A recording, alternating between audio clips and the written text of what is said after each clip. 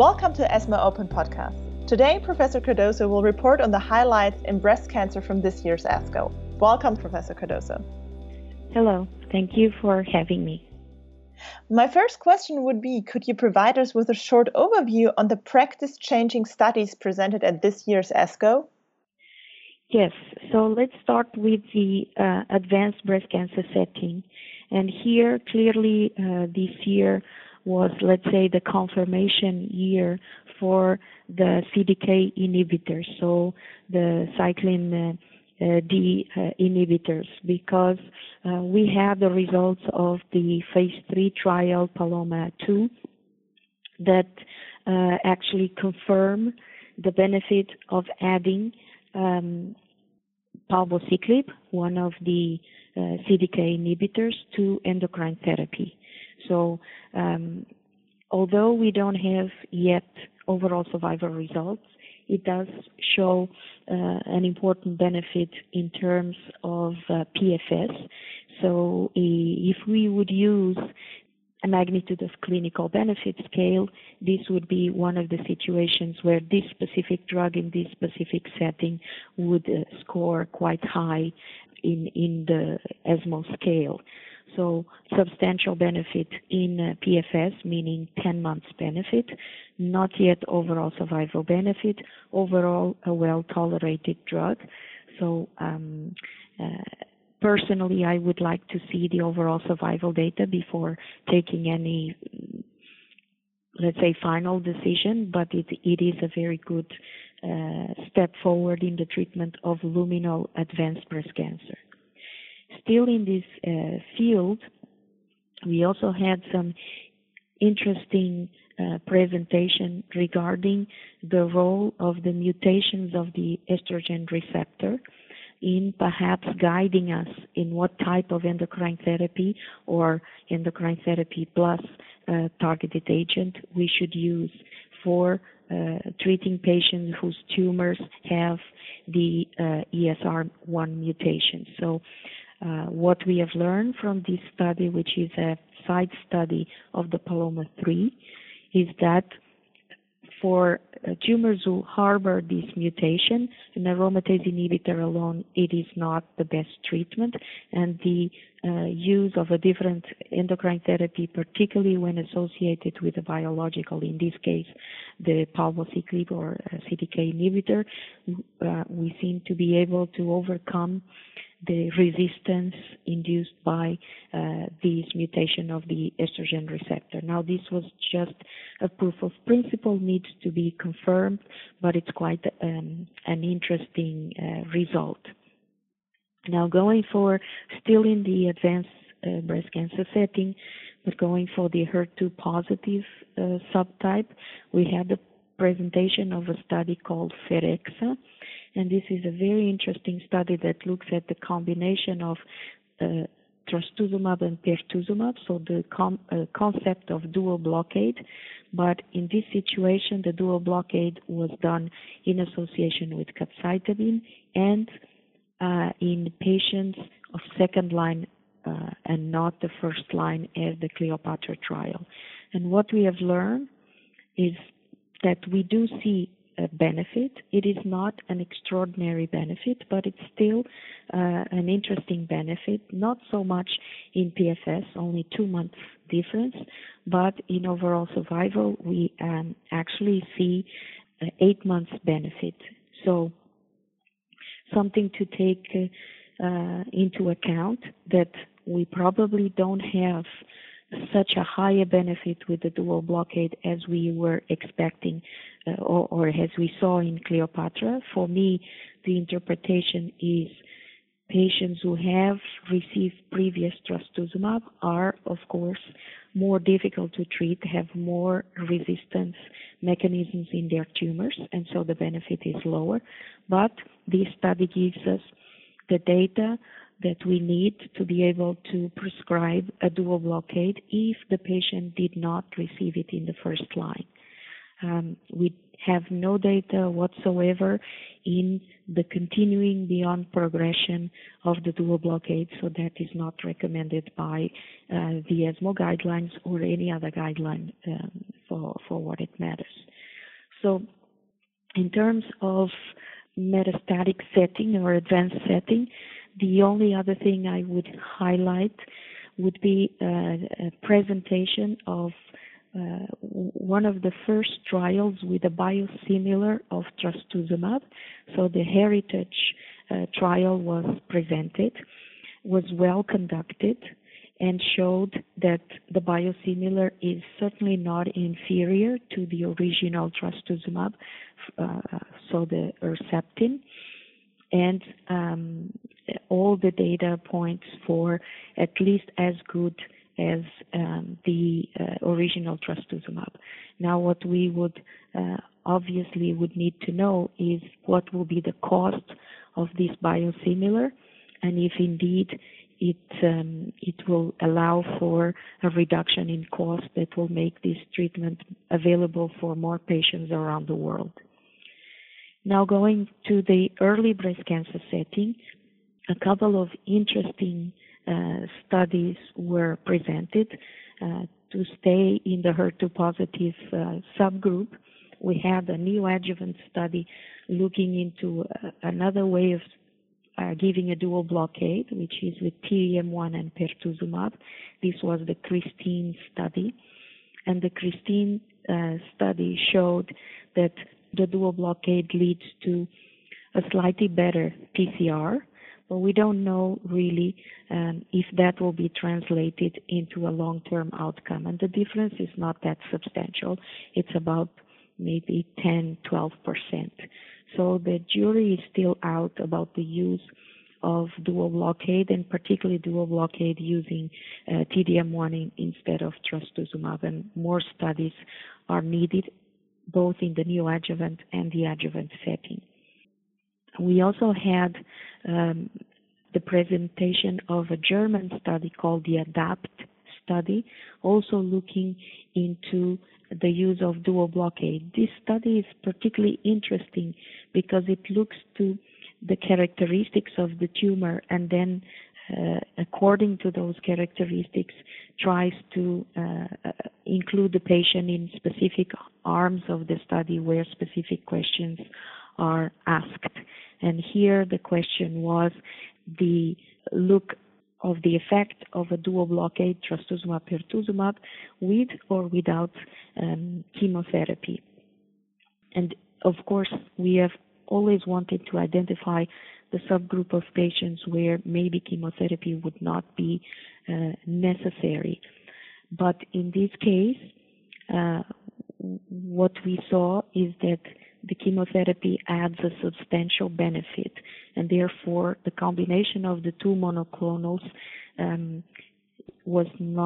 we were not able to prove that it was non-inferior to the combination of the antibodies and chemotherapy. So at least based on this specific study, we still need to prescribe chemotherapy in this particular subgroup of patients. Now, for the HER2 negative early breast cancer, a few trials were presented regarding types of adjuvant chemotherapy. And the main messages are the role of anthracyclines is more and more established. So despite the fact that people are afraid of the use of anthracyclines, all studies that we have so far show a benefit, not a substantial benefit. In the case of the trials that were presented, called the ABC trials, we see a benefit of about 2.5% of the use of anthracyclines. So clearly, for the moment, we have no data to tell us that we can safely omit these type of agents. Then we also have the presentation of the PHEREXA, a study run in Finland looking at the role of adjuvant capecitabine, and here we could not find a substantial benefit of adding capecitabine. There were some subgroup analyses, but we need to be very careful interpreting the subgroup analysis. So for the moment, in unselected patients, we don't recommend the use of capecitabine. Thinking about another study that was not presented at ASCO but last year, where capecitabine was presented in the post-neoadjuvant setting, there we had a substantial benefit. So it means that the selection of high-risk patients may make all the difference when you are identifying who needs a specific agent. And the last point I would make in the early breast cancer setting was the presentation of the MA17R trial. This is a Canadian trial looking into adjuvant endocrine therapy. So, in fact,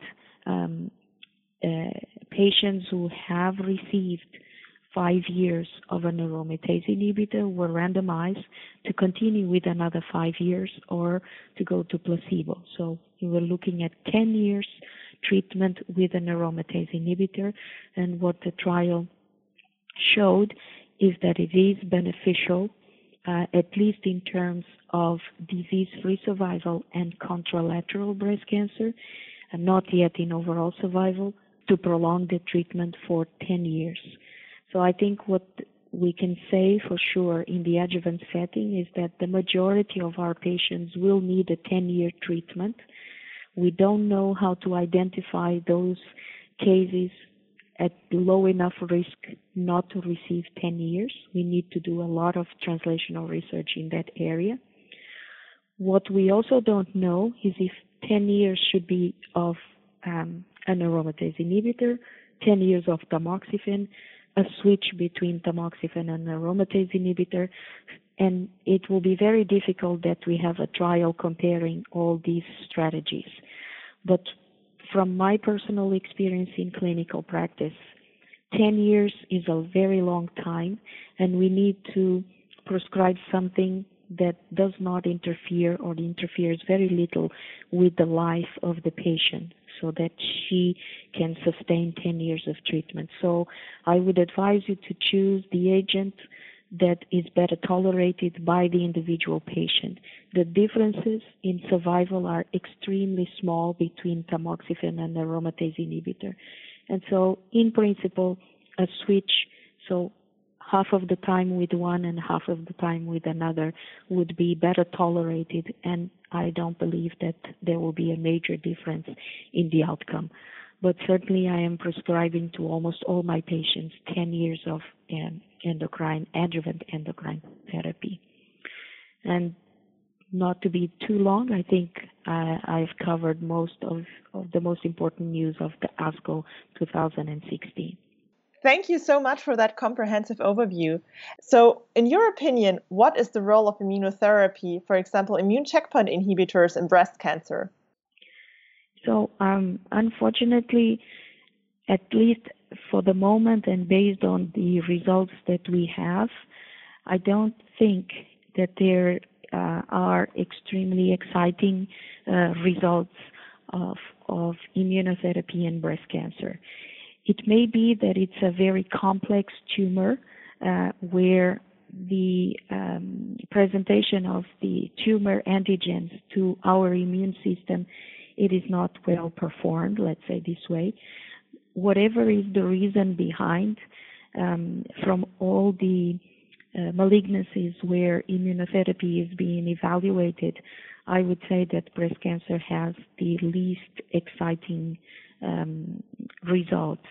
Now, having said that, I know there are several studies ongoing and in planning to evaluate better some of these agents in specific subpopulations and selected patient populations in breast cancer. So I think the future will tell us.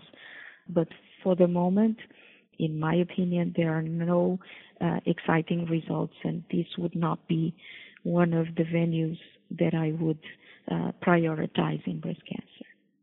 And are there any new treatment targets or strategies on the horizon? In terms of breast cancer, yes, indeed. We are, as we discussed, we are starting to learn how to use all the different new weapons that we have in the management of luminal breast cancer. We will have also news in the upcoming ESMO conference, And the challenge there is how can we use all the new tools that we have in the best sequencing. In the HER2 positive population, we have also very good and specifically targeted agents, and the issue there again is the best sequencing and the best associations that we need to develop, and where I believe the new breakthroughs will happen, and so at least I hope also, is in the triple negative population.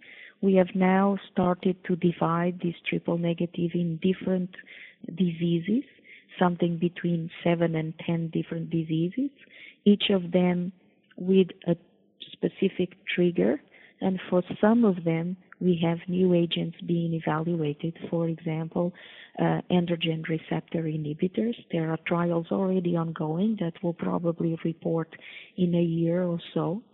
We also have, again, the study of the PARP inhibitors in specifically defined populations. And if we would ever have a positive outcome of immunotherapy in breast cancer, my personal opinion would be in one or two of the subtypes of triple negative breast cancer. So a lot of ongoing studies with new targets inside the different types of triple negative breast cancer. So we're looking forward to ESMO that is taking place in Copenhagen later this year for new data in breast cancer. Thank you so much, Professor Cardoso, for recording this podcast with us. Goodbye. Thank you and goodbye.